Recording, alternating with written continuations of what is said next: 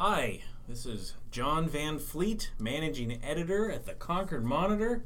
I'm here with everyone's favorite granite geek, David Brooks, to discuss his column from earlier this week. Hello, Dave. Hello, John. So, tell me, why is New Hampshire sending animal teeth to Montana? Not just animal teeth, but lots of animal teeth. More than 1,000 of them a year. Yeah, isn't that great stuff? I have to give credit to Ethan DeWitt, our State House reporter, for finding this story because he noticed this weird little contract. The Executive Council, which is the group underneath the governor that has to approve contracts for the state, he had this one for sending animal teeth, and he said, "What the heck is this?" And so we looked into it. So, every year, and we've done this for over a decade, and to a certain extent, the New Hampshire pulls teeth. When I say New Hampshire, what I'm actually meaning is biologists with Fish and Game, New Hampshire Fish and Game. They pull teeth from animals that have been shot by hunters. So, and we're talking about bear and deer, moose, and to some extent certain other smaller animals.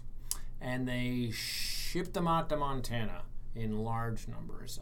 Not just any teeth either. They've got to do certain ones, premolars in one species, and they don't pull like the big sharp teeth. And they ship them out to Montana. And we've been doing this for a while and spend like $10,000 a year or something on it to do. Well, according to your article, it's $8,500 a year. $8,500. There you go. About $10,000. Yeah. But why Montana? Why Montana? We have Montana because that is where Matson's lab is, a laboratory that's just about unique in that it analyzes these teeth. So they've set up this thing. They've been doing it for a while. Basically, they've got all the equipment and the expertise where they grab the teeth and they cut really, really thin segments out of them and look at them under microscopes and analyze them for what we're interested in. What we're interested in is the age of the animal, mostly.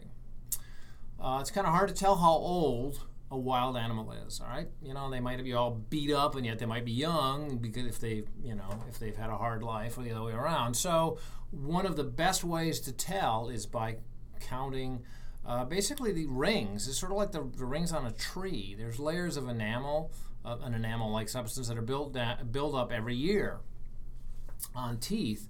And you can, if you know what you're doing, it's probably not obvious to us laymen all the time, but you can count them and tell how old the animal is.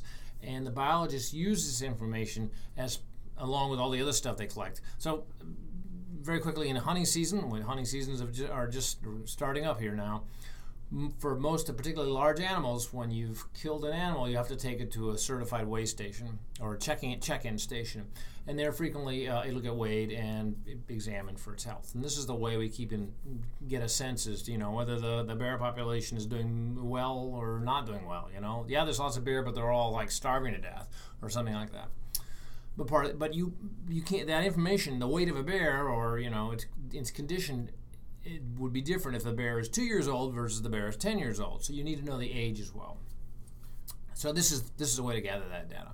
Keep track. One of the biologists in your story had used the example of a moose that weighed 500 pounds, and that if it was a very large baby moose, that's relevant information versus a basically starving old moose. Right, that's exactly it. And moose is a good example because one of the things they've been struggling with, we've been struggling with, is the population being hurt by the ticks. Tick infestation up north, and that alters their weight, really kills them from anemia. So yeah, definitely. But the state used to do some of this itself, and basically found that it was cheaper, easier, and better to send it to these specialists that, for weirdly enough, have developed this niche industry out in tiny town, not all that tiny, but small town in Montana with a wonderful name of Manhattan. So they send it to Manhattan, but it's Manhattan, Montana. So it sounds like an amazing place. So if I or someone wants to go there, can we go to this lab? Well, I asked them that, and yes, you can. They're not really like set up for tourists because it's not exactly on the midst of a big tourist route, but yeah, they have school groups there, and they have some teeth stuff, and some of the people who work there use the teeth because once you've done the carving and you've done samples from it, so you get the age. You got this tooth sitting around, so they turn them into jewelry and stuff. So maybe you can go there, buy a bear premolar necklace for your loved ones. That sounds lovely. It does. All right, well, thank you, Dave. You bet. Fascinating as usual.